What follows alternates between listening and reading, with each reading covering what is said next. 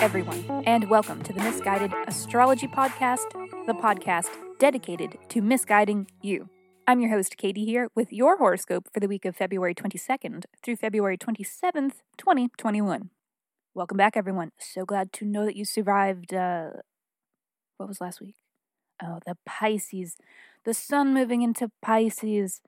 Actually pretty sweet and not much to be having to survive. Not a very survivalist situation, but your dreams were likely hyper vivid. And for some of you, this can be quite traumatizing, especially if they are like anxiety dreams. That's totally something to be survived from last week.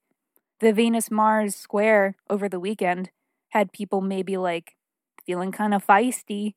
If you were like working with the general public or something, it was probably a hard weekend to be putting up with dumb people's petty bullshit.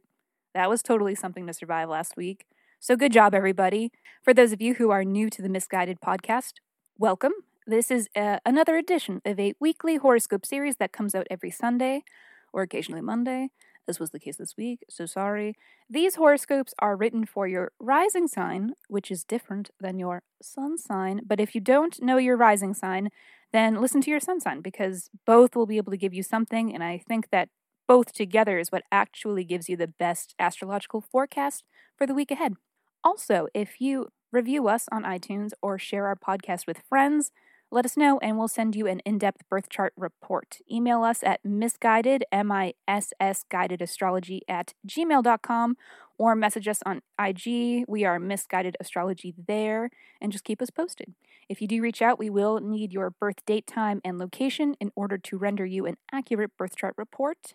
Also, follow us on Insta for updates on the podcast and for a birthday a day birthday astrology. But to move on from promo times, I thought that I was going to keep the horoscopes a little bit shorter this week, but then I realized that there were just far too many notable headlines to possibly go any lighter. So, what can you expect from your horoscope this week? Up first on the hour, the destruction of a Mercury retrograde that leveled us. And I mean absolutely kicked the ever-loving shit out of us. The worst seems to be over. But are we out of the woods yet? Is it Valentine's Day again? Or is this a Venus entering Pisces? More on that middle of the hour. And who are these creatures emerging from their hibernation? The answer? You. But who gave you permission? The news hour begins now. This is your weekly horoscope. Leo, the Mercury Gatorade is over as of Saturday, so I thought that we could take a look at its station direct in your 7th house. And I know what you're thinking. Enough with the 7th house drama already. Light the damn thing on fire! But we can't, because the 7th house, much like the rest of the houses, is a concept and not a literal house. Could it be lit on fire from a metaphorical standpoint? Yes. But I think that is what just happened, where there were 5 astral bodies located there simultaneously.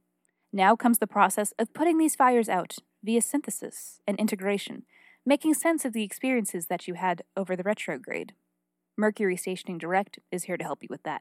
The Mercury retrograde may have pulled your partnerships into question in ways both large and small. The range of these partnerships spans from romantic to professional, co-workers, and also includes lawsuits and open enemies. You have misperceived someone, but that became painfully clear before the retrograde. The retro slowed communications, which was a damage control of sorts, but was an uncomfortable place to be. Now that the retrograde has passed, you have an opportunity to achieve clarity and resolve differences.